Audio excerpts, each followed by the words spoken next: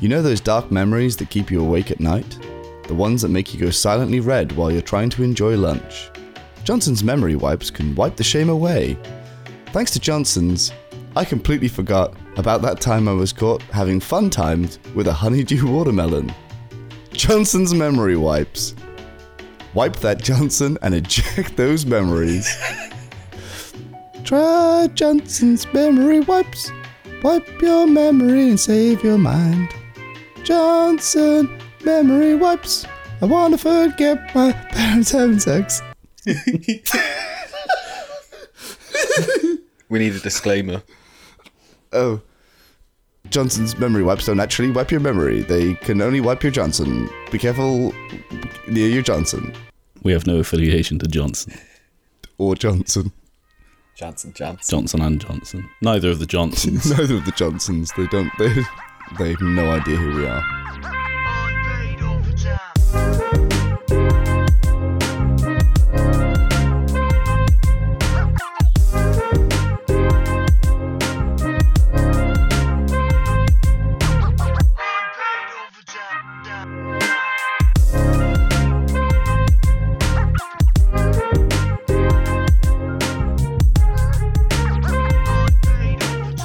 Boys. Hello. And by boys I mean Barney. Hi, hey. And Rich. Hello. Sorry, I don't know why I went with hi and hey. That's fine. That's Okay. absolutely fine. Hey-o. It's nice to have more than one little, introduction in the I mornings. like to give people options. Yeah, exactly. Some people are offended by a hi. Some people like a hey. Yeah. So now I'm not discriminating, and I'm covering all possible avenues, well, apart from the many other greetings out there, but Howdy. those two. Howdy for our cowboy listeners. Hey, if you're that's kind of like the if you're a more clown, familiar hey, isn't it? if Hi doodly doodly. Little Ned Flanders. if you're Flanders, yeah. Look how progressive we are. Yeah. And then you've got the little, you've got the little nod. I mean, Little. yeah. They'll get it. They'll get it. Nod doesn't they will work get it. quite as well on a podcast, but No, they'll understand. maybe they will. Maybe they If did I just hear the go- nod. If I just go, they know what I imagine they pausing heard for. that. They probably heard Yeah. the bone crunching movement of your neck. Hang on, if I do it fast enough, wait a sec. If I do it fast enough, maybe it'll catch the wind noise. Hang on.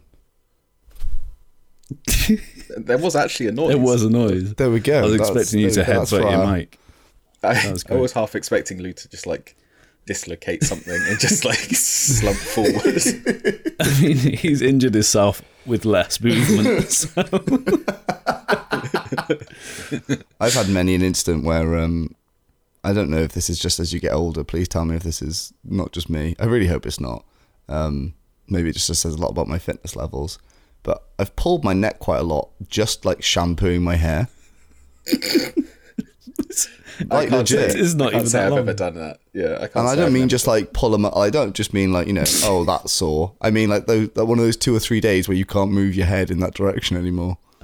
I mean, I've done the same, but I was, doing jiu-jitsu and fighting and stuff.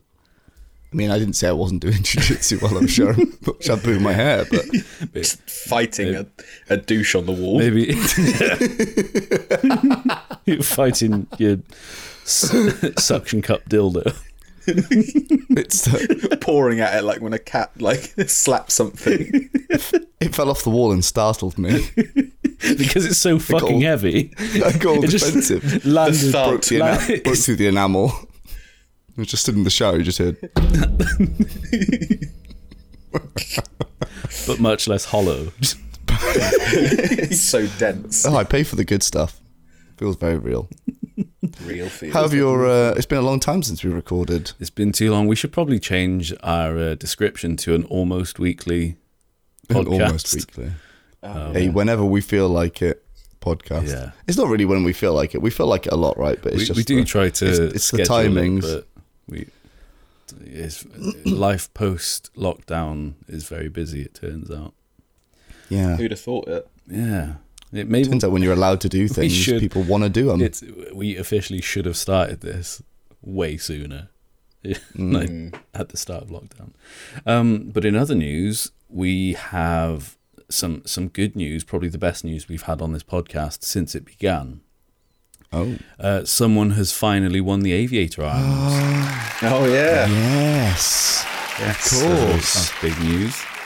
My good friend Dan Yeah. has won the Aviator arms. They're still in my possession. I've not Well yet. done, Dan. Well done. I've not yet given them to him, but Congratulations. he Dan. will receive some Aviator arms. Do you think he owns And any hopefully- Aviators? I don't know. I think he'll own Ray-Bans. Whether they're Aviators or not, I'm not too sure. One day, when we've made it and we've got our Aviator sponsorship, we'll hook him up with some Aviators. Unless we don't get an Aviator sponsorship, just as a disclaimer, I don't want to write checks we can't cash. In which case, we'll set him up with a nice Squarespace website. Yeah. Just to sell Aviator arms. Yeah. Or what are those headphones that everyone pushes?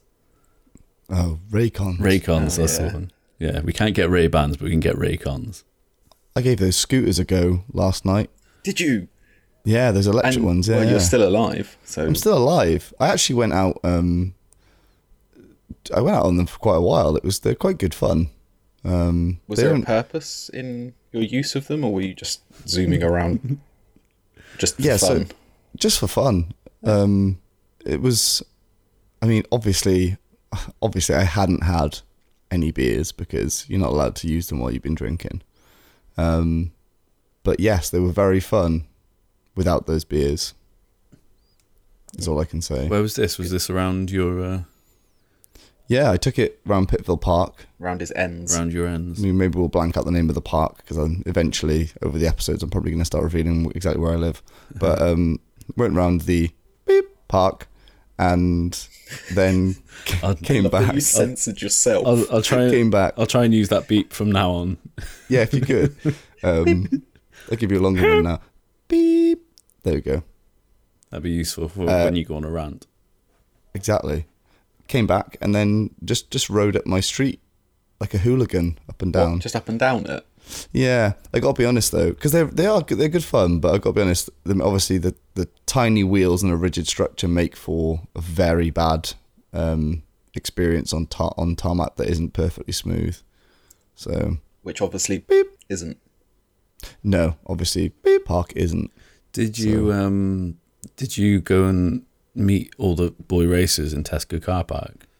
I tried chasing down a souped up Civic, but I don't know. I mean, maybe I just wasn't feeling it. I wasn't going full speed, but he kind of had the He had the inside nose line, off the though. line. Yeah, he did. Yeah, exactly. He had the racing line as well. It's just, I probably would have done a lot better, but like I said, I hadn't had those 3 beers, so There's always next time.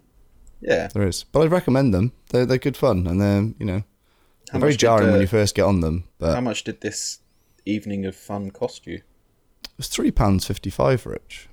How long were you out for? Like 20 minutes. Were you by yourself or were you with someone? Yeah, it was. I rode it down my street by myself. It was good fun. I really want to try and get a couple of people on one of them because I think that'd just be fun. Split the Especially cost when as you well. try and lean into a corner Or and the other person one- doesn't lean. Yeah, I want to try getting one person on 2. I think that would be Or even like try funny, and just ride them like like roller skis. skates. Yeah, or roller skates. That's more relevant. Speaking of leaning, I didn't tell you about the time when I took my CBT when I was, how old would I have had to have been? 16, probably. I took my CBT first time, and for anyone that doesn't know what CBT is, it's a bike test, a motorbike test that you can take from the age of 16. And at the age of 16, it's only up to like a 50cc. And it was the first time I'd ever got on a bike. And so they just give you kind of a quick rundown of how to ride a bike, what it is, what signs mean, make sure you know the highway code and all that stuff. And then they take you straight out to go on a really long ride and make sure you know what you're doing. Well, I come to this really kind of sharp bend. It's like it was more of an angle. It was a 90-degree angle. And it's a really busy road where lorries would come up. Luckily, just on the other side of this 90-degree angle, there is kind of a wide pavement. and stuff. But as we was coming around this bend, I hadn't really figured out yet that you had to lean to turn rather than turn the handlebars. And so I was trying to turn the handlebars, and anyone that rides a motorbike knows when you turn the handlebars, you go the opposite fucking way. So I was trying to turn left with the handlebars, and my bike was going right. And just went straight across the road onto the pavement. There was a lorry coming the opposite way. All I could hear because you get like this radio earpiece. Yeah. And I could just hear the instructor like he was not fucking happy. I still passed though. Like you could do that shit and still pass. So good. Yeah, but that kind of shook me for the rest of the test, because this was right at the beginning. Oh my god! So I went really slowly around every corner. But... Sometimes. So what are we here to talk about, guys? Well, Richard, we're here to talk about an Edgar Wright movie. It's been out for around 11 years now? I think it was released in 2010. And that movie is Scott Pilgrim versus the World. As we record this, it is available on Netflix, and I would highly recommend people check it out. And I feel no matter how many times I've seen this movie, I always enjoy it. It's always a treat. Yeah. Do you know what? Even watching it this time is probably like the 6th time I've seen it, and I think I enjoy it even more. Like I spot new things every single time. It's just so. I mean, Edgar Wright's brilliant for that anyway. I'm sure we'll do. I think we should do an episode on him at some point, but his attention to detail and all the background references and just the absolute, like, what would you say, like how solid the plot line is, or how solid the references that tie together are, is just phenomenal. Yeah, it's a really well. I mean, I won't blow it too much before we get into it, because we'll do our final thoughts at the end. But anyone that hasn't seen it yet, definitely go and watch it. This will have spoilers, probably. Oh, well done. I know, right at the beginning. I know. It's right well on the game today. Even though I've had zero sleep, look at me. Look at me go. Look at me go, guys. I'm like Lewis on his scooter, just whizzing down the high street. Did you shout, "Look at me go," as you went past a gang of youths? Absolutely. Look at me go. Although I've got to be honest, you don't want to be heckling youths on there, because they go. The scooters are fairly fast, but you could run after them. Yeah, and you definitely can't outrun their mopeds. In a solid pair of Adidas trackies, you could definitely catch up to one. Adidas trackies add. I hear each stripe adds 10 horsepower to your legs. I've heard that as well. Yeah, that is true. That's why Shelby. That's why Ford started adding the stripes to the Mustangs, the GT500s. Yeah. Purely because. It's why they're in red as well. Yeah. Yeah. So there's a bit of a history lesson for you guys. You know, when most car manufacturers do it, actually. Yeah, Ferrari used to have 4 Rs, and then they dropped one of them to reduce drag. I heard so that. True. Ferrari. Yeah. And I think McLaren's working with Shoezone at the minute to come up with some groundbreaking stuff. Yeah, I've heard Shoezone. That's the thing, right? Is people wonder how Shoezone is still going during the pandemic, but it is these partnerships, isn't it? That it's the high performance footwear that they're really concentrating on. Yeah, that's their market. Good R&D department. A phenomenal R&D department. Have you seen it in Stockholm? Yeah, it's incredible. Really incredible. Well, I mean, some of the polyurethane footwear that they're putting out is just impeccable. I've seen. Elon tweeted, didn't he? Sorry, go on. No, I was just going to say I've seen leaked footage of people testing Shoezone shoes around the Nürburgring. How quick do they make it round it? Like, you don't even see it. It's so quick. It's about 12 and a half minutes, I think, which is pretty good for a car, but really good for a person. I mean, there's been a lot of death though. it's a dangerous job to have, especially shoe zone shoes, because there's just nothing to them, and it's that lightweight manufacturing quality that people love. It's low cost, low weight, but very high performance. Yeah, you've got to take these risks to be the best, though, haven't you? Did you? I think it was yesterday or the day before the story came out. It was the testing of the Shoe Zone shoes. Angela Merkel reckons it's actually been illegal for the last 3 months because of the high performance rubber that they're using. They're using like some really incredible like rubber compound on the soles, and apparently that's not been approved in Germany yet. So they haven't actually been allowed to have tested them. So it'd be interesting to see how they fare up against sort of like Peacocks. Yeah. Peacocks have got a good shoe range, and they're obviously trying to really break into that high performance market. So if Shoe Zone lose their rights to test on the Nuremberg. They're not going to be testing on that because that blew up into that was a trial. But yes, the Nürburgring, they might lose their ability to test on it. Yeah. So I actually heard Shoe Zone were going into F1 next year just to put in somebody wearing a pair of their shoes. I mean, Lewis Hamilton better look out, because if someone else ends up getting that Shoe Zone sponsorship and they go in wearing Shoe Zone shoes, they're just going to wipe the competition. Hamilton won't see what's coming. Yeah. I think George of Asda were catching up, but they've been caught in a scandal recently that they were fudging their CO2 emission scores. Fuck's sake! You just can't trust anyone these days. You can't, can you? And they promise that they're not using, that they're using sort of ethically sourced buttons on their shirts, but you just it's not traceable. No, it's not traceable. You can't. Disgusting.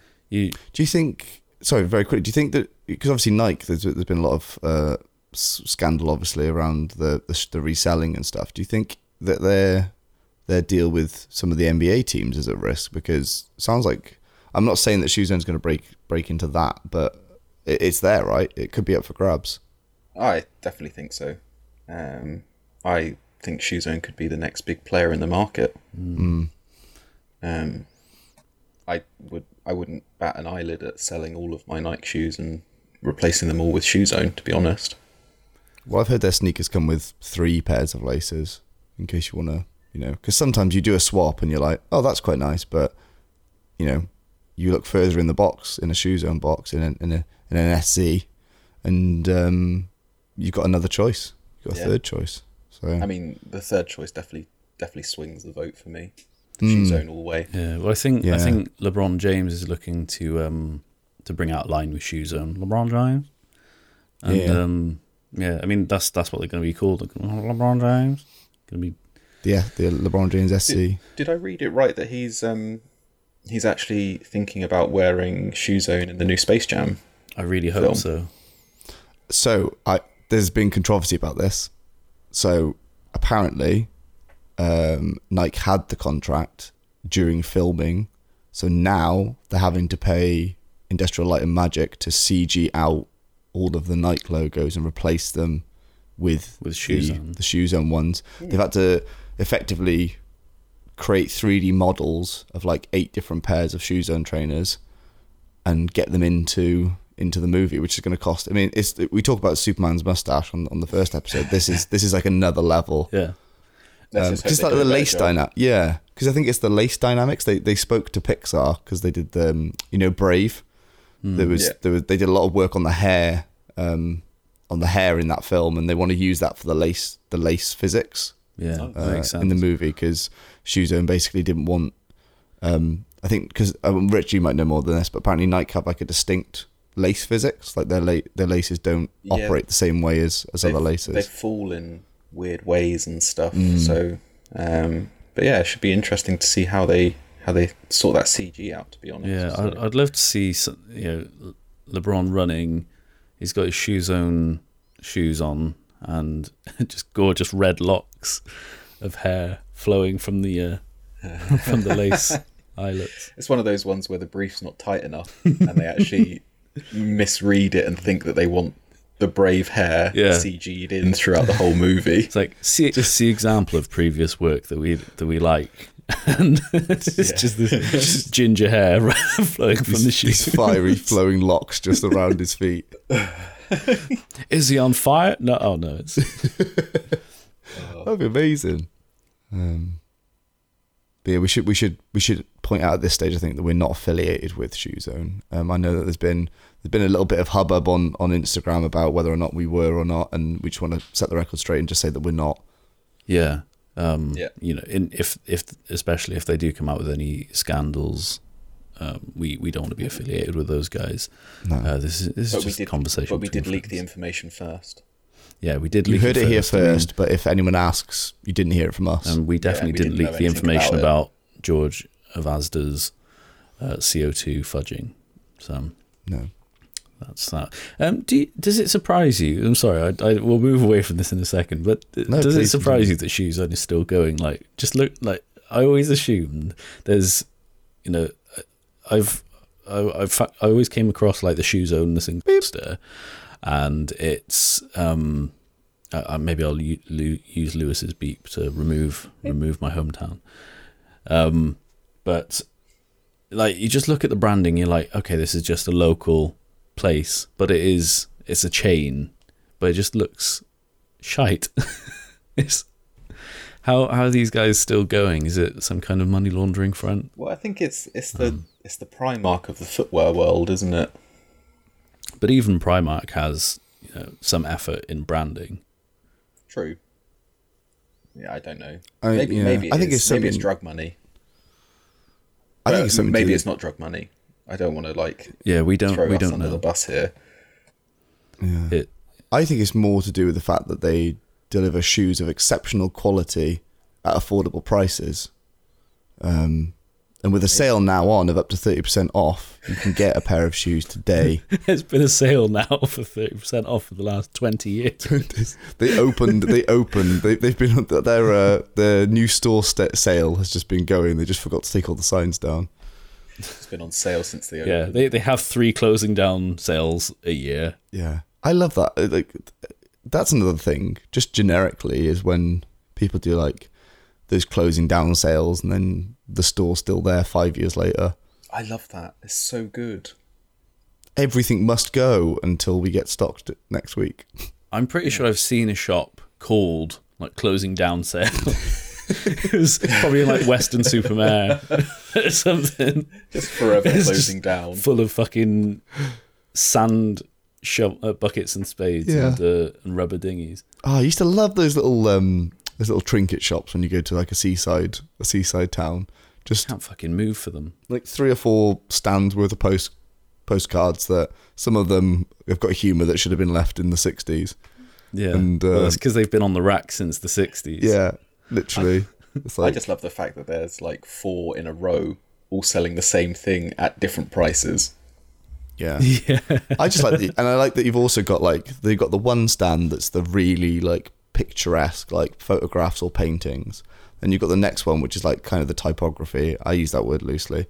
And then the next one is just loads of them with just like an older married couple, and she's always got her tits out. Or he's got his dick out.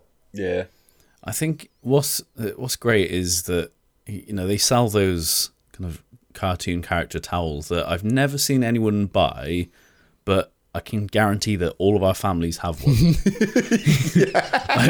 always get gifted one, don't you? Yeah. So I've never. I just remember growing up, we all had. There was always this. I think I had a Tasmanian devil towel knocking about. Yeah. No idea where it came from. Yeah, I had a Roadrunner one, I think. That was before I Disney. Had some sort of Looney Tunes one. Yeah. Yeah. So look into it. You know, if you have one of these towels and you don't know where it came from, I mean, I don't want you to tell me about it. Just keep it to yourself and think, that's interesting. Desperate to watch the latest big hit this summer? Well, you've seen Scott Pilgrim vs. the World. Now it's time for Sport Milgram versus the world's most life-threatening nut allergy. This summer, get ready to watch Sport as he tries to win not only the heart of trombona showers, but also the hearts of America, and prevent losing his own heart to the devastating effects of anaphylactic shock. Come and watch this blockbuster thrill ride as Sport battles to defeat 7 evil exes and 4 child molesters, covered in peanut butter. Starring Michael Celavie, Brie Garçon, Anna Kendrick Lamar, Home Alone's brother, Captain America, Mary Elizabeth Winstead instead, and 47 more. It's the theatrical release you've all been waiting for a very, very, very, very, very, very, very, very, very, very, very, very long time. Sport Milgram versus the world's most life-threatening nut allergy. Coming soon. What are we talking about? I can't remember, to be honest. Do we watch a movie? I can't remember if we watched a movie or not. I think we watched a movie. I can't remember which one though. It was called Scott Pilgrim in the Seaside Trinket Shop. Yes, yeah, that was it. One, Scott Pilgrim. Yeah, and Scott Pilgrim is in this film. He's got to defeat 7 evil beach towels, each with a different knockoff Disney cartoon character on it. Yeah, we have Rugs Bunny, Spaffy Duck, Jizmanian Devil. That's arguably the most powerful.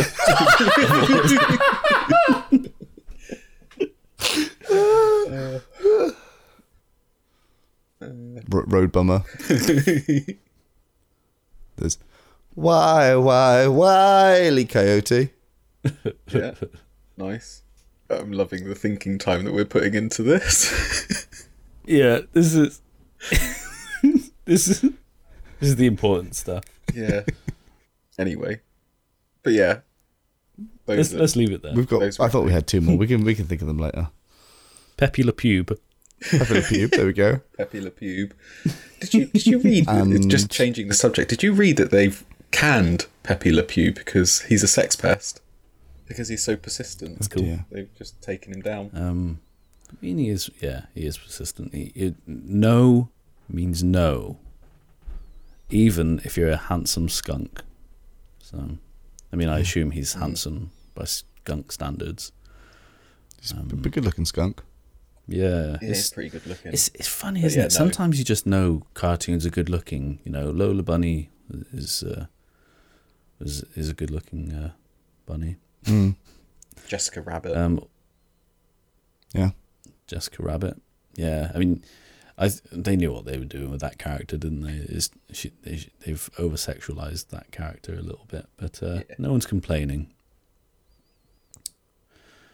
Scott Pilgrim versus the World. It's a movie. Yeah. It's a movie, and it came out in 2010, which was some time ago. Maybe 11 years ago ish. Let's talk about it. Yeah. Yeah. Let's do that. Like, obviously, go on. I was just going to say, when it first opens up, obviously we get the whole introduction to the visual style of the film, which I think is a big part of why I enjoy it so much. With all the comic overlays for character introductions, sound effects.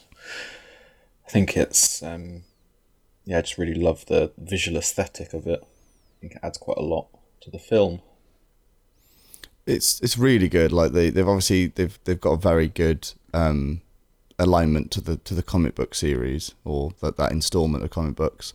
I watched a behind the scenes video when they were talking about how they managed to really try and keep everything looking as they wanted it. So they obviously did the storyboards that were based on the comic books, and then they had these full color panels that they had drawn up, And essentially they were holding that near the monitors, so they were basically just ensuring that the lighting and all the stuff they were doing, like, of course there were green screen elements, or a lot of green screening in this film, a lot of VFX, but the stuff that they could control on set, they were making sure that it was like as close to the sort of the source material that they imagined as possible, which is really impressive.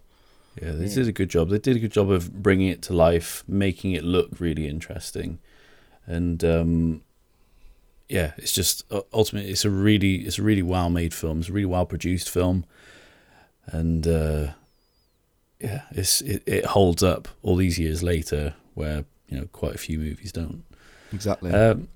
So we're opening up. So to begin with, we're introduced to Scott Pilgrim and friends, and we find out Scott Pilgrim is dating a high schooler. This high schooler has probably one of the coolest names in the film, Knives Chow. Knives Chow. Knives Chow, who, by the way, is 17. And Scott's 22. And Scott's 22. So, I mean, isn't it funny how, like, when you're younger, like, say, 16 and 20, there's a 4-year difference. But 16 and 20 is like, whoa, he's 20, she's 16. And then, but like 36 and 40 is nothing, isn't it? Like, I'm not trying to justify anything. No, I know. I do know what you mean. Like, out. Yeah, like it's just one of those things that make you go, Yeah, like people are shocked at 16 and 20, but no one bats an eye when it's like 16 and 45. Yeah, I know, right? It's all about perspective. Exactly. I got an interesting fact. She was 24 at the time of filming, but she genuinely looks the high schooler. The actress 17. Actress Ellen Wong was 24 years old. But right at the time of filming. I feel like you could release Scott Pilgrim today and Michael Cera would not look any different.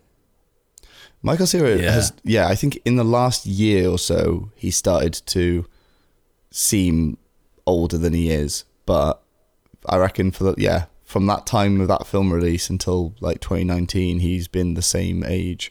In fact, it's only like, there's like 3 stages of Michael Cera, I think. There's Arrested Development stage, where he is quite young. Then there's the Scott Pilgrim a thing for his era. cousin. Yeah, and he's got the Scott Pilgrim era, where he just maintains that exact skin tautness for the next decade. And then now he's starting to look a bit more mature. Yeah, he's so taut. Very so taut. Damn tall. Such a taut skin. Yeah.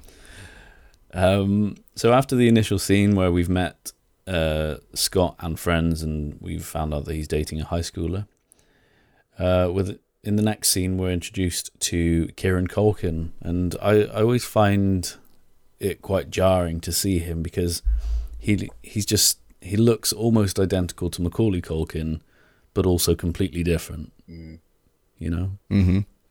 Yeah. But he was great in this. Yeah, I really like his character. I really enjoy Wallace. Very good character. Yeah. What was his name? Wallace? Yeah, Wallace Wells. So, really great character. I enjoy his quips throughout. I guess we move on to the point of this when we come on to meet Ramona Flowers. Ramona! But I think the way that she's introduced is quite interesting, because it never it gets addressed a little bit, doesn't it? She kind of identifies why she was there, but it's obviously she's first seen in a dream of Scott's. I can't remember at which point is this one. It's not the one in the school. That one's later. Or is it the one in the school? Is it in a library or something when he meets her first? I can't remember the dream sequence. He sees her. I can't remember the dream sequence either. No.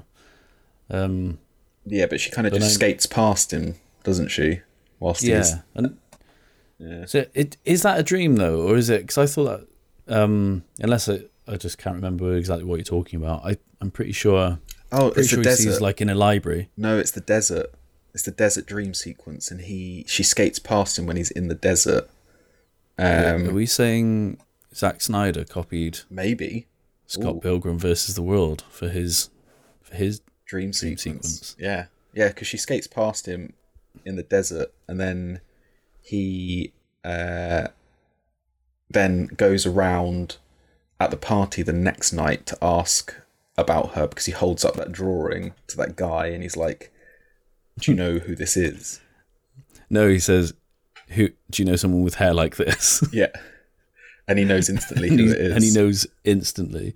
But in the scene where he initially sees her and she skates past him, and then I think it's a really nice scene. It's a really nice few moments of storytelling and transitions, because, you know, it's this point of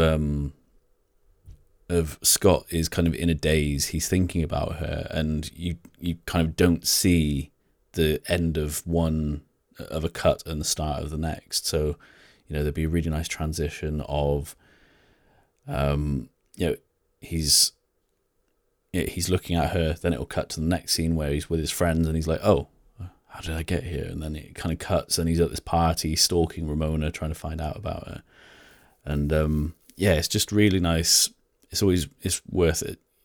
If anyone's going to go back and watch this, it's worth paying attention to these little details. The transitions are just ridiculous. They're so good. So well thought out. Agreed. Yeah, I really like it. I really like the dialogue as well, with the same guy that he asks about the hair, and he's talking about a new band and how they should market their sound to deaf people. That's how good they are. But yeah, I just think like even the passive dialogue in this film is just funny. I think it's just full of laughs. And it's small details as well, you know, in probably the next scene where Scott goes home, he tells Wallace about Ramona, and then he passes out. Wallace passes out, but then somehow texts Stacey, who's played by Anna Kendrick, while unconscious.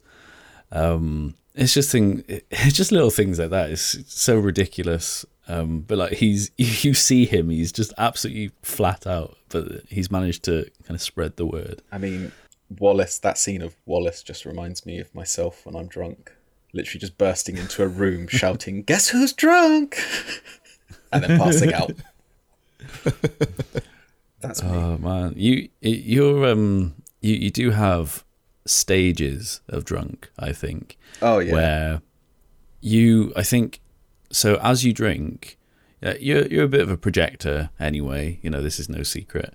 But as you drink, your projection level just goes up and up and up and up and up and up, and then all of a sudden you just take one final shot, and then that level just goes straight down, and you go from being really loud to just like eerily silent. Yeah, I hit the wall, and it's quite scary. And you'll continue drinking, but just quietly in the corner, just quietly in the corner, as if you're plotting something. And I mean, it's fun. It's good. It's good you have a pattern, but it's also terrifying. True.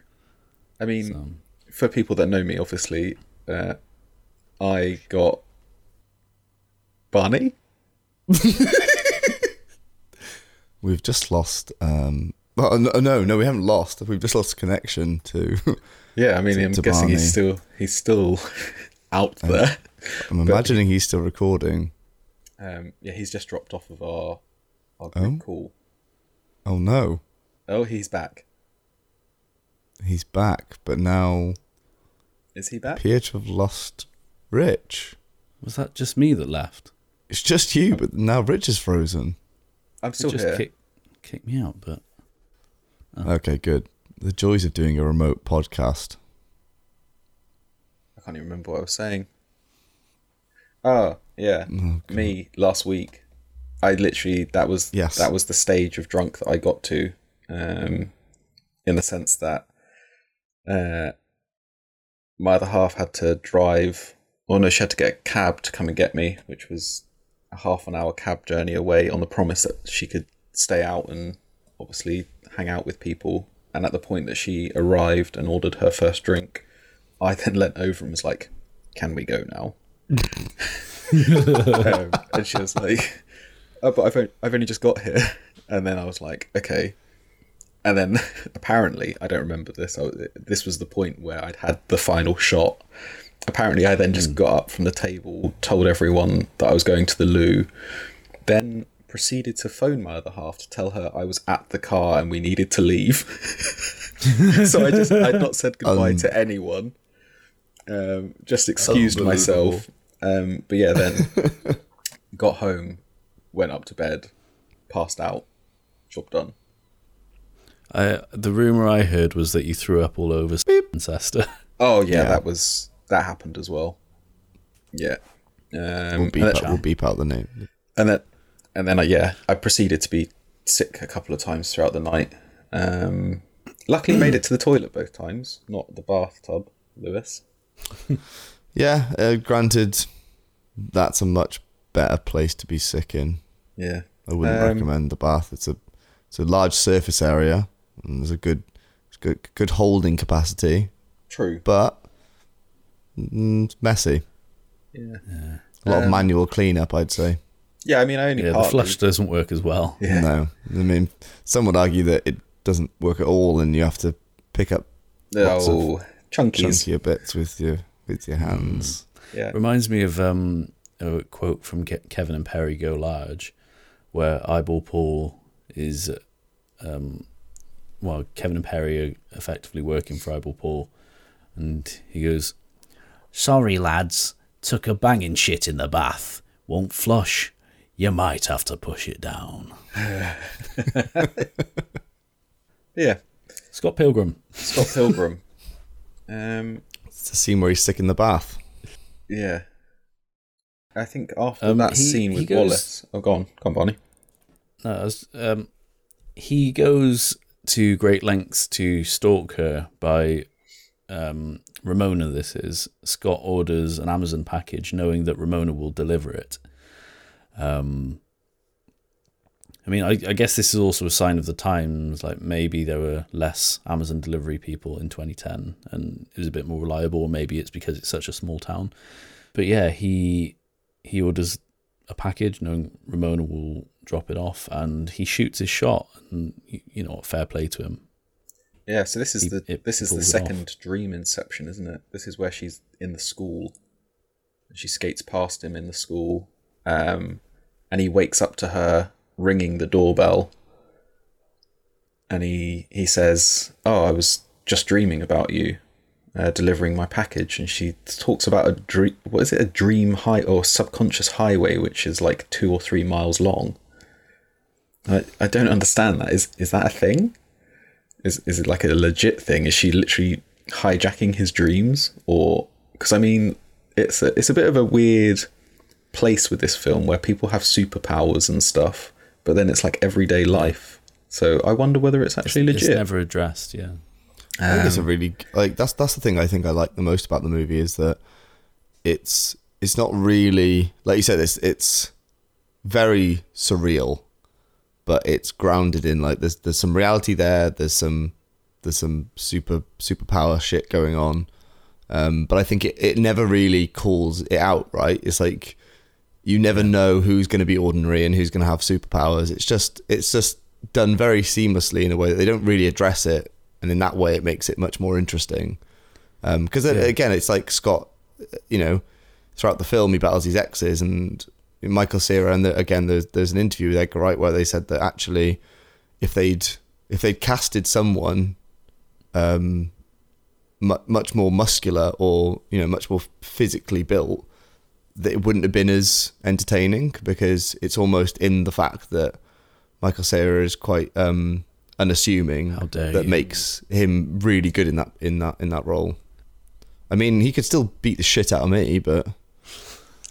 I'm just saying from a blockbuster point of view, he's unassuming. Yeah, because I think jumping forward a little bit, it's like this initial fight scene where Matthew Patel shows up at the show when Sex Bob-omb's playing.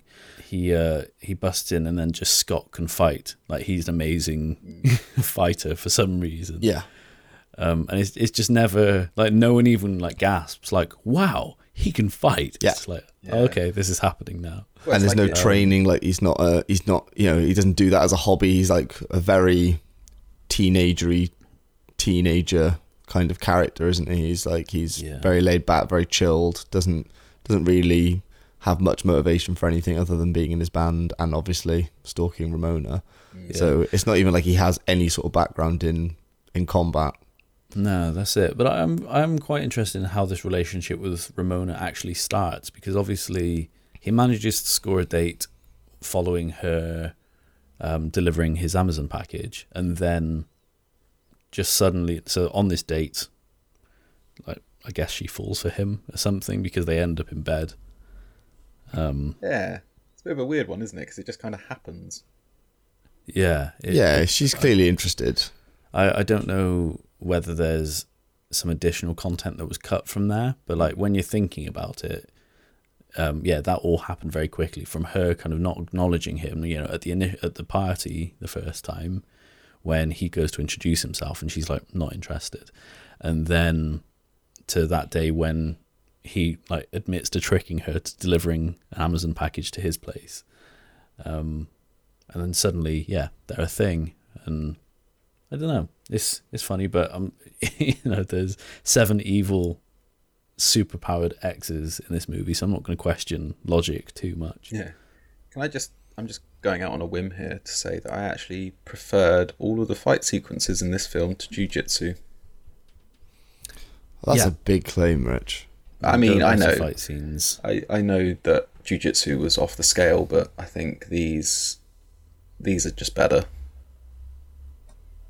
I mean, we're talking about one of my all-time favourite movies here that you're slating. Sorry, but there's no Nicolas Cage in Scott Pilgrim. So I give it 0 out of 10. I mean, wow. You can't really argue with that, can you? The moment where... This is another interesting fact for people who probably have already spotted it, but this was actually a Reddit fact, so I didn't spot this myself. But when they're on the bus, this is slightly later on in the film, but when they're on the bus and Ramona says something to allude that they're dating, and Scott says to her, "Oh, does that mean we're dating then?" And she goes, "I guess." They obviously going past all these street lamps and all this sort of stuff, and the bokeh in the background goes from X's to hearts after she admits that they're dating, and it's just another touch. It's just like another touch that's just super like I would never have picked that up, but somebody has, and it's something that Edgar Wright tweeted to say that he's really glad that someone noticed, because it took them a while to do it apparently. But it's just awesome that those little details of just things that, when you get familiar with a movie, you start, the sort of the main stuff that you've seen before kind of is just in the back of your head, and then you just start to spot these tiny little bits that they didn't need to be in there, but they are, and the movie's better for it. And I think it's something. Yeah, it's something that rings through the whole movie, just tiny details and things, where they could have had, hard cut transitions. They've got like these nicely blended, someone walks past the frame and that brings in the next scene, and so there's some really nice production work here. Some dialogue that I found that I quite enjoyed was Scott. So this is after the fight with Matthew Patel, and Scott wins and kills the guy. Scott is hanging out with knives, and she, being his, and air quotes, Chinese girlfriend, because it comes up a lot, invites him to dinner at her house, and he asks, "Chinese food?" It's just something about it tickled me. Shortly after this, we come to the groundbreaking quote of "Bread makes you fat." That is so fucking great. Like, I've made garlic bread. I could eat garlic bread for every meal. It's like, well, you get fat. I'd get fat. Bread makes you fat. Yeah, so good. I think that was an eye opener for everyone. I mean, I didn't know until this point, so thanks Edgar Wright for educating me on that front. Yeah, and before this movie, I was on a daily diet of 3 garlic bread baguettes a day. Yeah, Homemade, full-size French sticks. Yeah, yeah, full-size full of French cheese sticks. as well. Oh, yeah. Cheesy garlic bread's the best. Yeah, Isn't it? I think. Did we follow that scene on with the introduction to She Who Must Not Be Named? Does he receive? Is this where he receives the phone He call? receives it quite early on, right? Yeah, I think it's the same scene. yeah. I think it's just after they finish talking about garlic bread. Which is obviously, is it Envy Adams? Is that her name? Yes.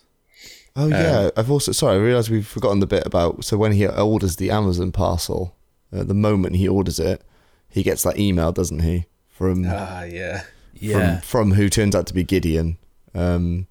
But it's it's just the way that he brushes that off as well. It's just brilliant. It's the whole.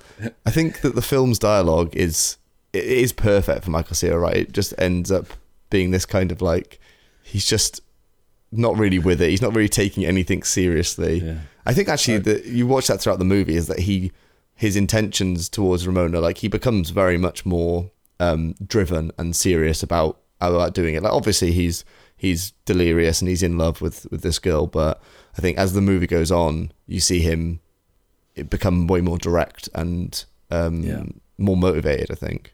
Yeah. But that first one is brilliant, isn't it? What I like about that email thing is because I think the dialogue was something along the lines of, "Did you not get my email? Oh yeah, I skimmed it." yeah, that was it. Sorry, You skimmed it? Of course, the email wasn't Gideon, was it? It was. It was Matthew Patel. Of course, it was. Yeah, that was great. Yeah, I skimmed. You'll it. pay for your insolence. You'll pay for your Pay for your insolence. insolence. Honestly, I could just imagine that kind of back and forth happening on a daily basis. Yeah. Like, quite often it's, I'll ask you a question. It's like, it's in the email. Did you not read the email? Of course. I skimmed it. I opened it. Following this, Scott then meets the next Evil X, Captain America, He does. which is Lucas Lee. I just love Captain how he just picks America, him up. played by Lucas Lee. I just love how he picks him up and just launches him into that castle. Yeah. Yeah. Just tosses him like a rag Like, doll. I feel like Scott should have died many times in this movie. Absolutely. Oh, absolutely. Yeah. I just love his whole dialogue, Lucas Lee's dialogue, like where he's obviously just kicked the shit out of Scott, and then he's lying on the floor. And he's like, "Oh, you really don't know about the League? Oh, okay." Then he goes to help him up, and he's like, "Kaboom!" He just smashes him in the face. Yeah. I'll get you up. We can go get a coffee. I like the way he defeats the way Scott, spoilers, goes on to defeat Lucas Lee. He first defeats an army of Lucas Lee's stunt doubles. Yeah. But also before that, can we talk about the fact that I really like that dialogue bit where basically they come onto the set to watch Lucas Lee and Michael Cera, Scott Pilgrim. Michael Cera is obsessed with Lucas Lee, where he likes his movies at least, and so he wants to get an autograph. But it's the fact that Lucas Lee, I can't remember the exact line now, but he's saying something in his scene, and then Scott and Ramona are just carrying on and Wallace are just continuing to talk amongst themselves, and then Lucas just goes, "I'm talking to you, Scott." And they're like, "What?" And then he just says the exact same line that he's scripted to say in the movie, and it's just really good. Like he's obviously like, you realise that he's talking about. Well, he's not originally talking about him, but it's the fact that the same line was used in his scene and towards Scott. It's a nice touch. Yeah, and I think we go on to kind of how he defeats him, which is another really good example of the scripting of this movie, which is Scott, "Are you a good skater?" Lucas Lee, "I'm more than good. I've got my own skate brand." Scott, "Can you do a thingy on that rail?" A grind? No, grind? A grind's like, "Could you do a grindy thingy on that rail?" It's so good. And then he just like grinds to his own death, basically. Yeah. He goads him into it with there are women watching. That was it. Someone give me my board. That's him. This is another example of the amazing dialogue which I remembered as well. Is that when Lucas Lee hits the ground, obviously after very successfully doing the grind, but not the recovery. I think it's Scott that goes. Wallace says something like, "Oh man," and Scott goes, "He bailed." And then they turn around and he looks for Ramona, and she's like, "Where's Ramona?" And Wallace is like, "She bailed." It's just great. It's just so good. Yeah. Then following on from this, we actually meet for the first time Envy Adams, who's played by Brie Larson, aka Cheese Thief. Indeed. Yes. Scott does really well for himself. He's had some attractive girlfriends. I'm not saying he doesn't deserve them. Michael Cera's an absolute hunk of a guy, but and he plays bass. Christ. And he plays bass. That's probably it. It's the bass that wins all the chicks. Sexpo Bomb. Fact time. Oh. Michael Cera was the only member of Sex Bomb who could play his instrument, so he could play bass. But even funner fact is they all learnt to play those instruments. There was no faking of anything. They spent a lot of their time in rehearsals actually learning to play their instruments, which is just awesome. Yeah, that's cool. That's pretty cool. Is this also the same scene where we get introduced to Envy that we also get introduced to one of my favourite bit of comic book overlays in Julie's expletive filter? Oh, it's brilliant. Yeah. How are you doing that with your mouth? It doesn't matter. Yeah. When that was happening, my missus was like, "Is something wrong with the TV?" It's like, "Something's wrong with you."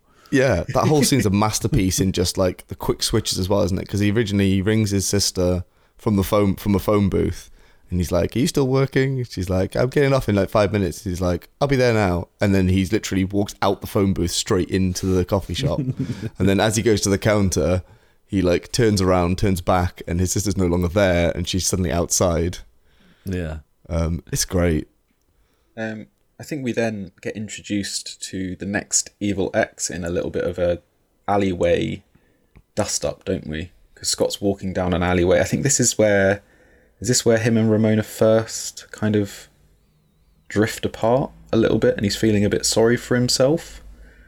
I think so. Yeah, potentially. And he's obviously feeling a bit sorry for himself, and then like this swoosh keeps on coming past him, and then eventually it swooshes towards him, and he punches up into the air, and it turns out that he has punched this Evil X in the boob, but he doesn't know it's an Evil X because he just says, "Oh, I'm not in the mood for this today." As far as he knows, he's fighting 7 Evil X boyfriends, and he doesn't really question it either. Like at the end of that exchange when she leaves, he's just like, "Okay, yeah, that's weird." Yeah. He's not like, "Is this to do with the League of Evil X's?" But obviously, it turns out when she shows up again later, she is. Yeah. Yeah.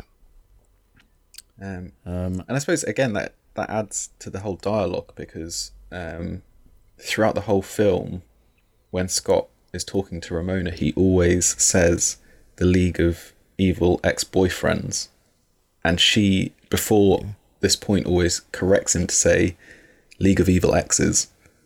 Yeah. Yeah. So she's already telling him, but he's just not listening. And typical.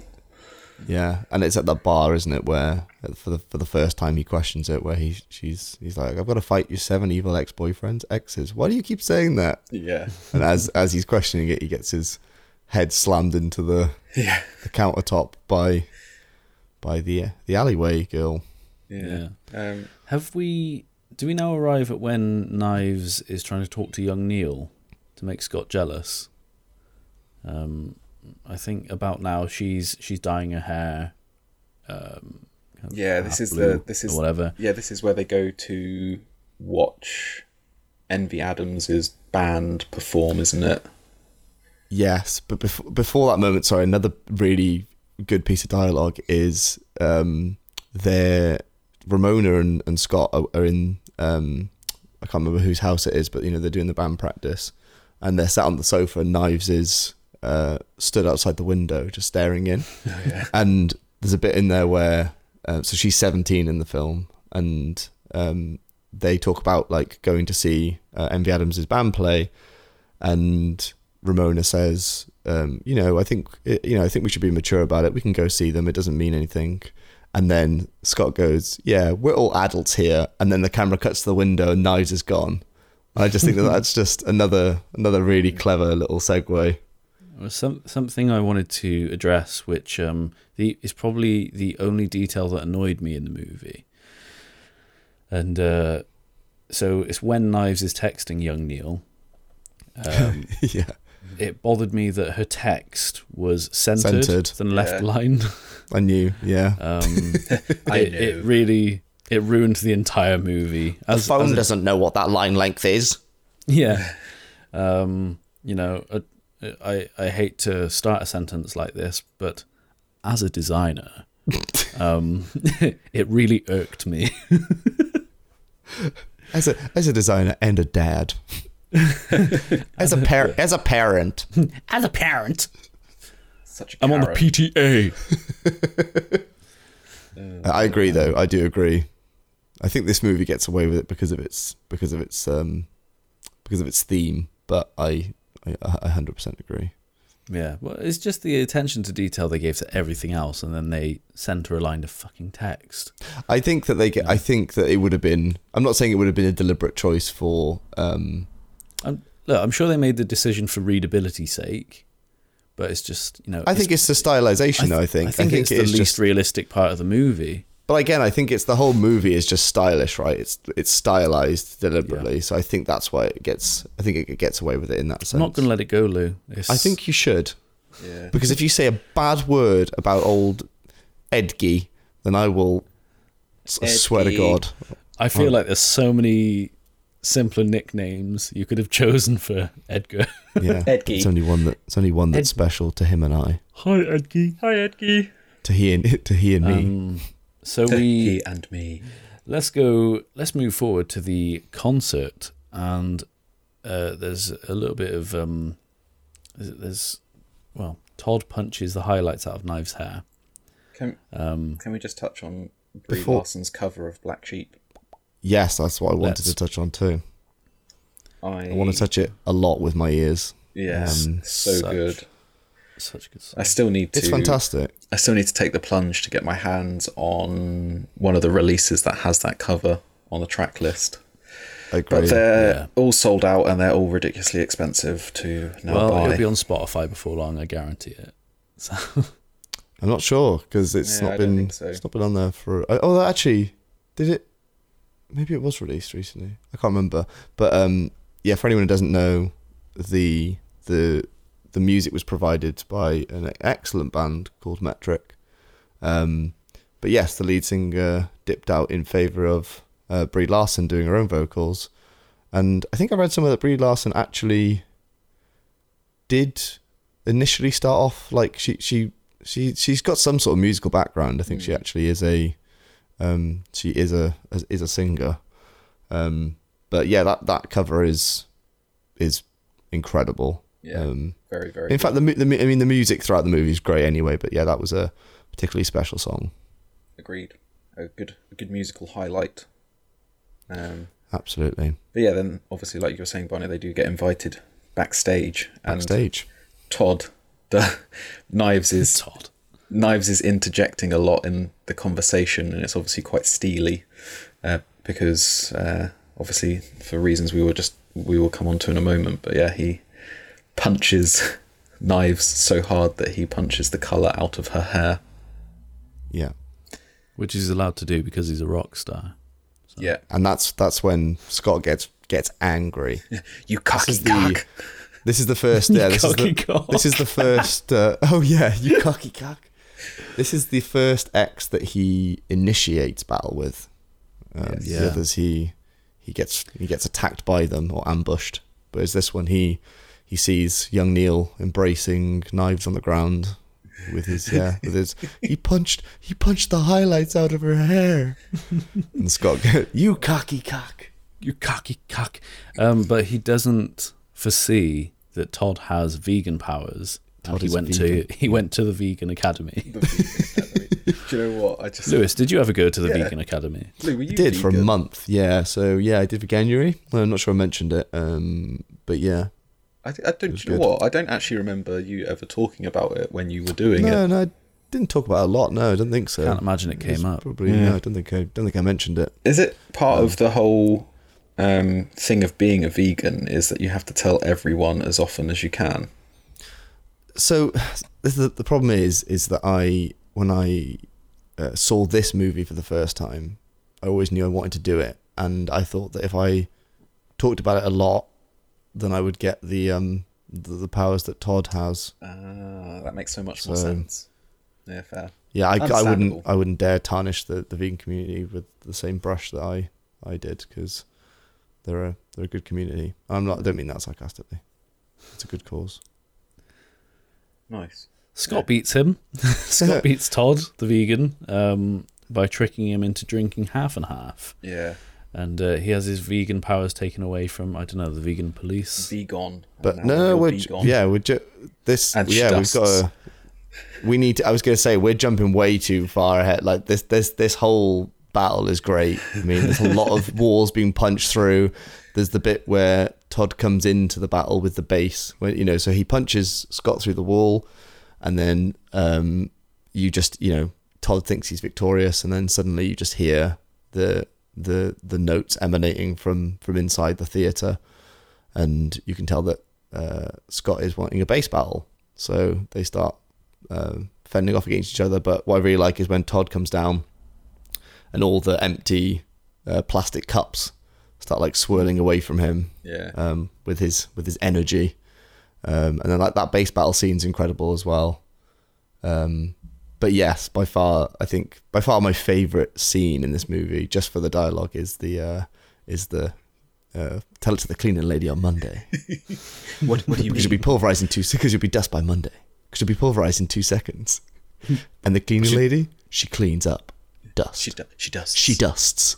But not on weekends. But yeah, it's like, but why Monday? Well, today's Friday, and she has weekends off. So Monday, right? So good. And then yeah, like you said, Todd gets his Todd finally defeats, quote unquote, Scott in battle, and Scott concedes and tells him he's made him a nice cup of tea. But again, he turns out that the cup has been tainted with some non-vegan ingredients, and yeah, Which is the biggest crime yeah, that absolutely. you could possibly be punished for in the vegan community. And so then was it the vegan police? And I can't remember who there's one actor there that I recognise from something. I swear he played a cop in something. It's the first guy that comes through the wall. But the vegan police, there's that line, it's great, where he's like, don't I get like 3 strikes? And he's like, your first infraction, like June 21st, you consumed gelato. He's like, gelato's not vegan. It's like, infraction number 2, you knowingly consumed a chicken parmesan. And then Brie Larson's just like, he's like, chicken's not vegan? So It's just... that cop that you're thinking of, he has been in some other... I mean, I'm assuming it's the same one that I'm thinking of, but he's been in like Deep Blue Sea, The Mist, Boogie Nights. Oh, The Mist. He has been in The Mist. That's where I recognise him from. Yeah. But yeah, I love... I think, do you know what? I think this whole scene with Todd is probably my favourite X's kind of segment of the My favourite movie. X battle. I just thought really hard that I'd put it into the other cup. Yeah, so I tried really hard in my mind's eye. It's worth noting as well. And some of them are subtler than others, but people probably will have noticed. But the X that they're fighting, there's the themes about numbers in the film as well. So like when he's fighting Chris Evans or Lucas Lee or Captain America, whichever you want to call him, There's like a number 2 painted on his car. Todd's wearing a number 3 on his shirt. So there's some. Imagine an ex having such a hold over you that this is how you identify. You know, I'm the third one. I'm number 3. I'm the third of her evil exes. Getting it paid to be sprayed on your car. Yeah, and it's like your whole life revolves around it. It's like, okay, well, I'm going to fight this guy because he's with an ex. These guys need to let go, really. Yeah. Brie Larson also comes out with one of my lines of the movie. I can't remember what Scott says to her, but her response is, "Of course I'm not. You headbutted my boyfriend so hard that he burst." Yeah. Well, obviously, this follows the quote, "You once were a vegan, now you will be gone." And It's so good. just headbutts him out of existence.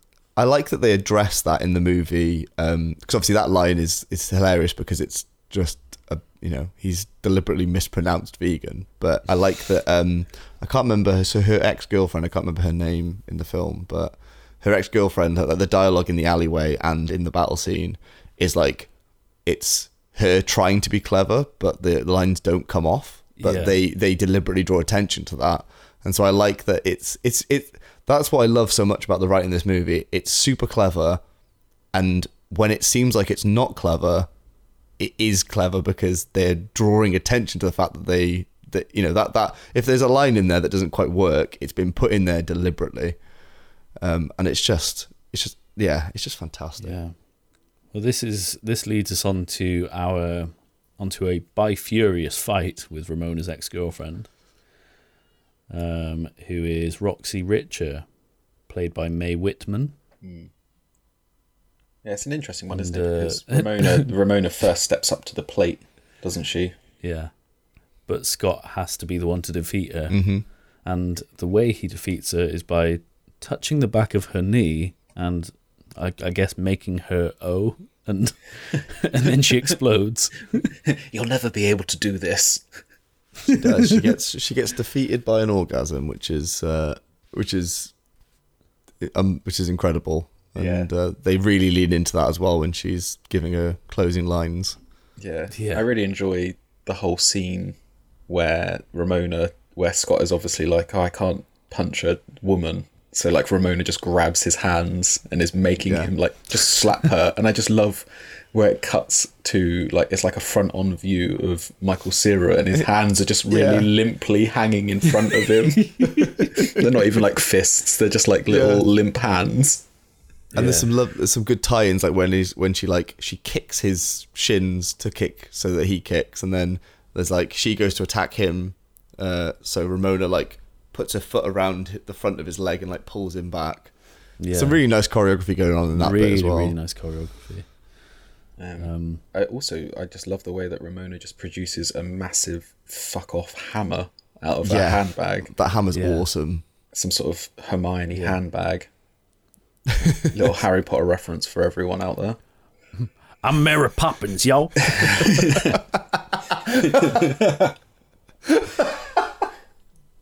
And a Guardians of the Galaxy. One of my favourite quotes from Guardians of the Galaxy. Yeah, it's incredible. I'm Mary Poppins, yo.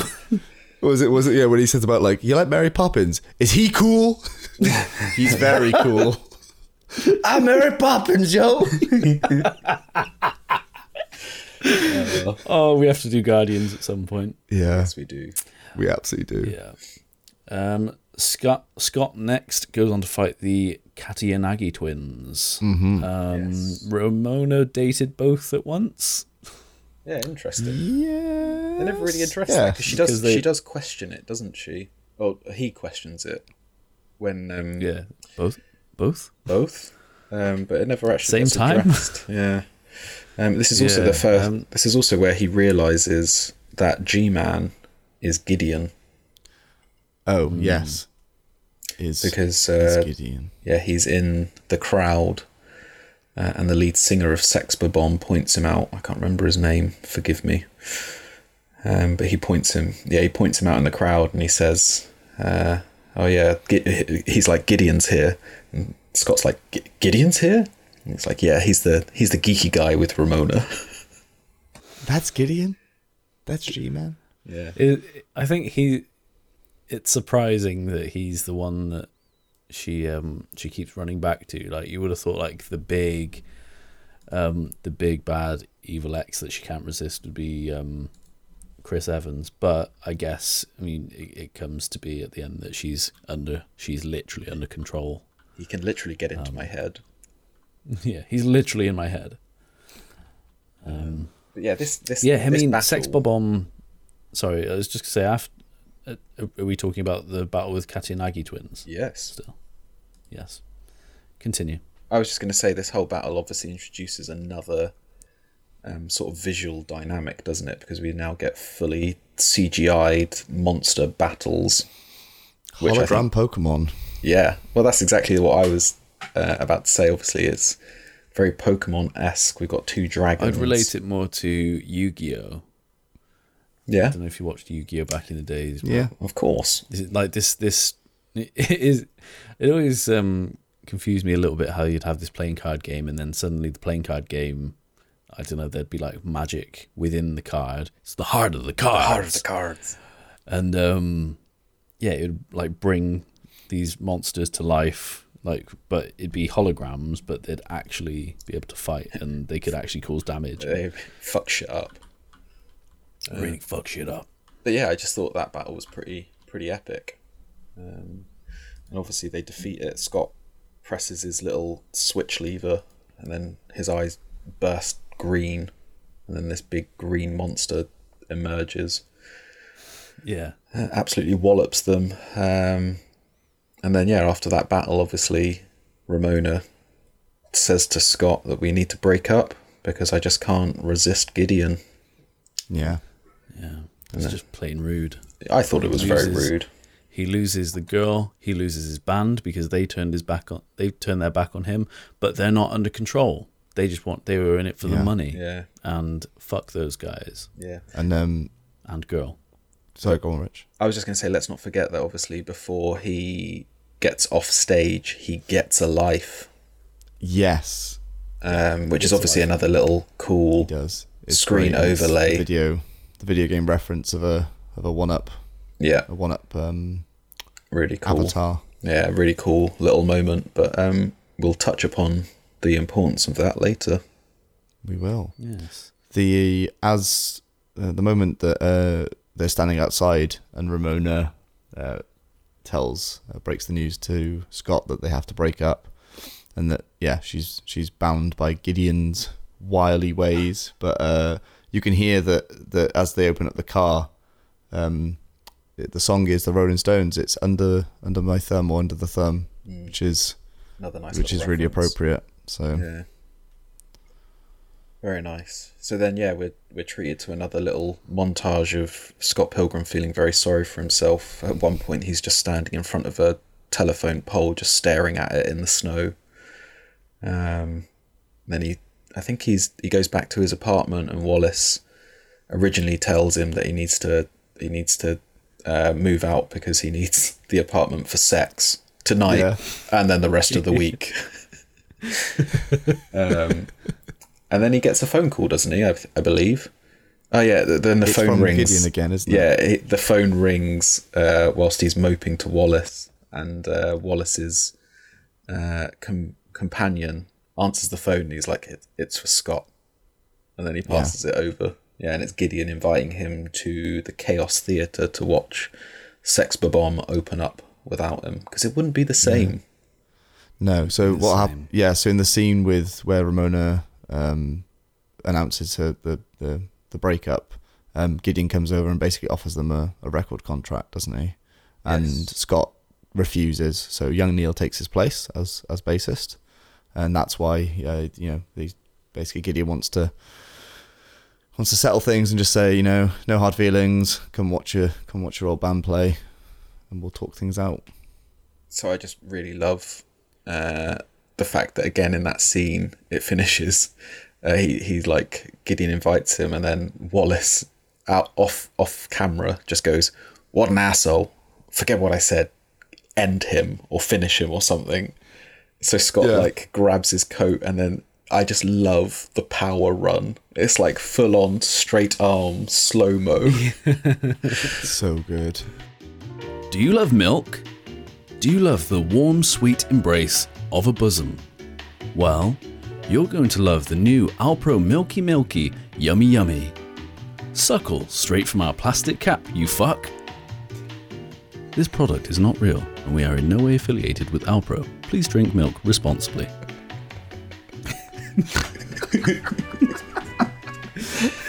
Milky, milky, yummy, yummy. Wonderful read, Barney. Thank you. Yeah, and he obviously. And then what are the two? I was going to say, what are the two passwords again? They were really funny, aren't they? I don't know what the first one is. It's whatever. Oh yeah, what was it's like passwords, like whatever. Whatever. And he goes back to the next one. He's like password. Yeah. Come on in. I guess the password is essentially just angst, isn't it? Yeah. Yeah. Because the second time he goes through, it's just noises, basically. Yeah.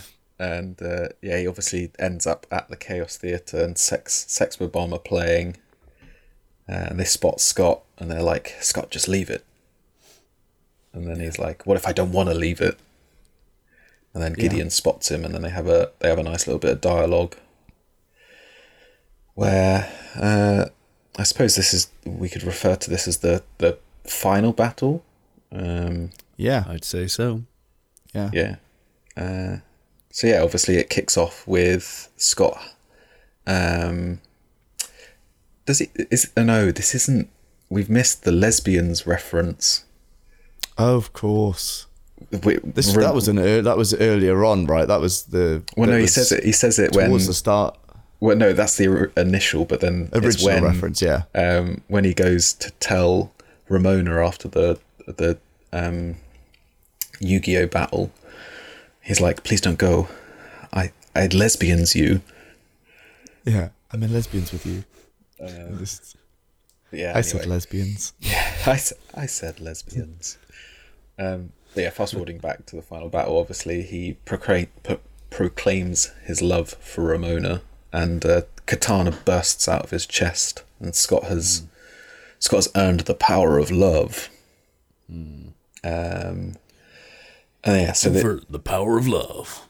Exactly. I've but just very quickly on that point, I didn't realize until I watched the credits intently, and I haven't been able to find any videos of the VO work, but it is confirmed the voice of the announcer throughout the film is Bill Hader. Yes. Yeah. Which is awesome. That's pretty cool. But yeah, so Bill Hader announces that he has that Scott has got the power of love. The power of love. That's the power of love. So yeah, then the fight obviously kicks off, and initially he has to fight all of Gideon's security. So there's a really cool fight scene with lots of hacking and slashing with the sword, which is pretty cool. He defeats all the security, and then he takes on Gideon. He fails, I would say. Initially, he then gets a brief moment of respite to himself because Knives comes in, disrupts the fight when Gideon's about to kill him, and whilst Knives then takes on Ramona for breaking the heart of the man that broke my heart, I believe is what she says, or something to that effect. Yeah, to that effect. Yeah. So then, whilst Gideon is down, he then goes to try and break up the fight between Knives and Ramona by explaining that he only cheated on Knives with Ramona and not the other way around, because I didn't wrong you, is what he says to Ramona. What's the difference? Yeah. You weren't wrong. Oh, that was it. You weren't wronged. But just another great bit of dialogue. Just a lack of self-awareness from Scott. You weren't wronged. You wronged. But yeah, obviously, whilst he is distracted by this, Gideon has obviously got up and he is stabbed through the chest by Gideon. Mm-hmm. And he is obviously dead. Dead. KO'd. Then we're treated to another little dream sequence of him in the desert. And this is where his one-up comes back into play that he picked up when he got a life. Yeah. So Ramona says to him, you know, I shouldn't be the one that you're fighting for, and then disappears. And then Scott is just sat there, and there's another great line from Scott where he's like, I feel like I've learned something. Yeah. So alone. You're so alone. And then, the little caricature video game overlay for his one-up life pops up, and he slaps it, and then we're treated to a nice little rewind graphic. Yeah. As the scenes all rewind, and he's back on the sofa in his apartment. And he turns up again at the Chaos Theatre, and I can't remember the line he says to the initial bodyguard. I think doesn't he just punch? No, that's the second two. The second one, isn't it? The second two, but the first one he says something like, "You have bad hair" or something like that, and the guy just explodes. I remember, yeah, that's it. But yeah, anyway, we're back in the Chaos Theatre again, and he. The first point of call is obviously he goes back over to Sexbomb, and he rights all the wrongs that have been made. He upgrades young Neil to be called Neil from now on. Yeah. Young Neil from going forward, you will now just be known as Neil. And he apologises to, is it Kat? Is that the drummer? Kim, that's it. And he gets some points. Clive. And he gets some points for that. And then he also says to the lead singer that the band now sound better without him. So all in all, he is doing good for himself in this version. And then obviously he then charges back over to Gideon, at which point Ramona says something about, you shouldn't be fighting for me.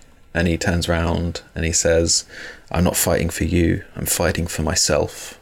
At which point we then get treated to another Bill Hader announcement that Scott has earned the power of self-respect. Just needed the whole film. Yeah. And again, so the fight scene, fast forwards, obviously he's fighting all of the bodyguards, and then he takes on Gideon again. I really like this bit because it mirrors the stance that Knives and Scott had when they used to play Dance Dance Revolution, which is a really nice touch again. It's just when they both stood at the top of that podium thing, getting ready to fight together. Yeah. They do a nice little combo attack. And that I tried freeze framing on because there's a ton of they're punching Gideon in the face, aren't they? And the comic sequence where they basically it's just flashing photographs of them getting beat up, of Gideon getting punched in the face, and it's just like flash lit, and it's just there's so many different photos. I did try pausing and skipping the frames through them, but it's massively it's a really nice bit there as well. I really enjoyed when Scott was fighting Gideon. There's a great bit of dialogue, which, to quote from Gideon, "You made me swallow my gum. That's going to be in my digestive tract for 7 years." It's just like such a thing to get mad about. It's the whole thing about this film, isn't it? It's just absurd. Like, the thing that would set him off is not his rage is not triggered by Scott coming in for the second time to try and destroy his club. Well, obviously it'd be whether he's aware that it's the second time or not, I don't know. But yeah, it's like just fucking shit up. But yeah, swallowing his gum is the thing that really, really angers him. Yeah. So then obviously that they, as you said, Lou, they kind of combo attack him and take him down. He is slumped forward and beaten, and I think is there a moment between, I can't remember the point that leads up to, does Gideon deliver some form of dialogue? Yeah, so his glasses are still on the ground, and his voice is coming from the glasses, isn't it? And Scott picks them up. Nega Scott. And he says something to do with like, you can't it's something to do with like you can't fully win the fight until you beat yourself, or until you. Yeah, I can't remember what the line is. Yeah, it's I love the way they played this. Like they could have squeezed out another fight. Yeah, with Nega Scott, but it just kind of cuts to. Yeah, they just talked it through. It's so good. Yeah, because literally they get into the fighting stance, don't they? And then it just cuts to Ramona and Knives talking outside in the snow, and then the shutters start. What happened? Oh yeah, we just kind of. We kind of shut the shit for a bit. Yeah, shut the shit for a bit. It actually turns out he's a really good guy. We've got a lot in common. Yeah. We're actually going to grab brunch next week. Yeah. It's so good. Oh, but yeah, I totally agree with Barney. Like they could have, in fact, like when I haven't watched this film in a while, there's something in my mind tells me that there's a whole scene after that. And I'm always pleasantly surprised when it cuts, because I'm like, don't get me wrong, it's a great movie, but it's almost like it's like the fourth major battle sequence in a very short amount of time. But it doesn't happen, and I think that's just it's so much better for it. Yeah, agreed. Sorry, I was just going to say, I forget every single time I watch it that the fight with Nega Scott doesn't happen. Yeah, it's always that point where you're like, oh, here we go again, and then it doesn't happen. Yeah. I just remembered Gideon's dialogue whilst he's slumped on the floor. He goes off in a rage about how long it took him to get all of the contact information for the other evil exes. Oh, yeah. 2 hours! It's 2 hours. Do you know how long it took me to get all that contact information? 2 hours! Oh, it's so good. Yeah. Yes. And then, we see Knives' maturity at the end, don't we? She turns out to be the most mature character of them all at the end, where she tells Scott to go after Ramona because he's been fighting for her the whole time. As if Ramona tried to leave after he just killed 7 people to be with her. She was like, I'm out. Do you know what? Also, we don't address... Yeah, we should address the fact that Scott is a serial killer. He is. Yeah. And there are a lot of witnesses. Yeah, literally. I mean, just in that final sequence with Gideon and killing all that security, he kills 20 guys? Yeah, it's a lot of guys. And Canada's a safe Ramona's place. A serial dater, so true. Yeah. Very there's true. a lot of Ramona gets a lot of hate for her behavior in the film, but she's very clear about her intentions from the start. She doesn't. I think there are moments where she's probably leading Scott on, but she always makes it clear that's how her relationships tend to go.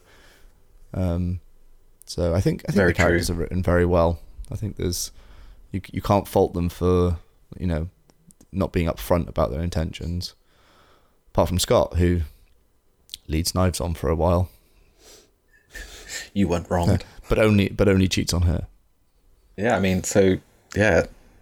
I suppose that's kind of the end of the film, isn't it? That's the end of the movie. I've got one more fun fact actually about this movie. One more fun fact actually about this movie.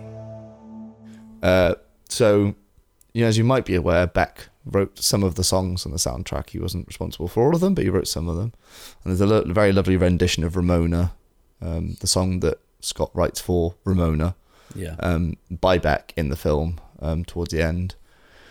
But I watched an interview with Edgar Wright, and he says on it that they basically Beck wanted to be a part of the movie, and the producer, the sound producer on the movie, was friends with Beck, so that's how they sort of got him in. But Beck said that he would record some songs, some demo tracks for the movie. In the course of a weekend, after a weekend, he gave Edgar Wright a CD with 22 songs on it.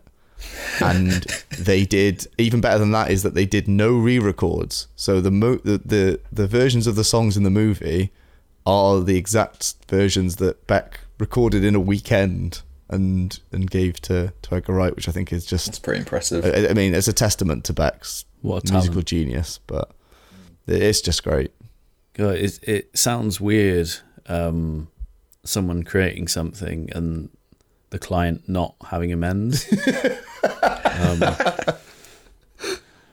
It doesn't sound natural. I'm almost skeptical of your story. It sounds all a lie. perfect though.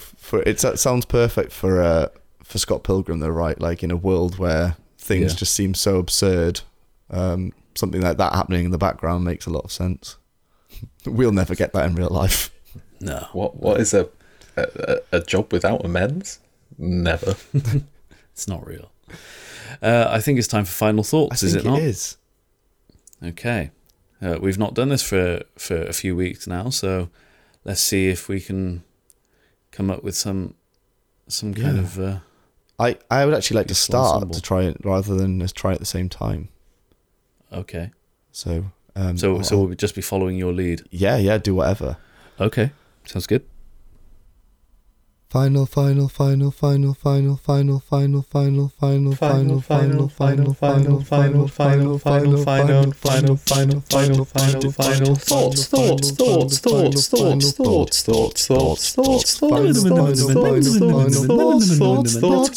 thoughts. Fucking fantastic. That worked out okay. It's great. I reckon we should release that as an EP. It'll be coming on Spotify in the next few years. We're going to release it just the once, and then then scalpers can get hold of it. Yeah, and Because they don't make enough. it won't be straight away, but I think in a couple of months we'll have the Brie Larson vocal cover as well. So We'll get in touch with their agent. yeah, Should be well up for it, I reckon. yeah. Who wants to go first? Final thoughts. You're the compare. Okay. Can't really, just be mirroring everything we've said throughout. I think there's an element. There's like the film is absurd and plays on that in such a brilliant way, but does everything with such polish and finesse, and the details in it are just incredible. The writing's amazing. The soundtrack's amazing. The fact that they played all the music themselves in the soundtrack is amazing, and the cinematography. There's just nothing. There's not a single part of this movie I can't fault. And I usually give, skewed figures, but for this movie, I'm just going to give it a straight 10 out of 10. It's a perfect. I don't know. I'm trying to think of a video game term. If it got to the end of the movie and got a rating, it would also get a little platinum trophy. That's very high praise. Yeah, that is high praise.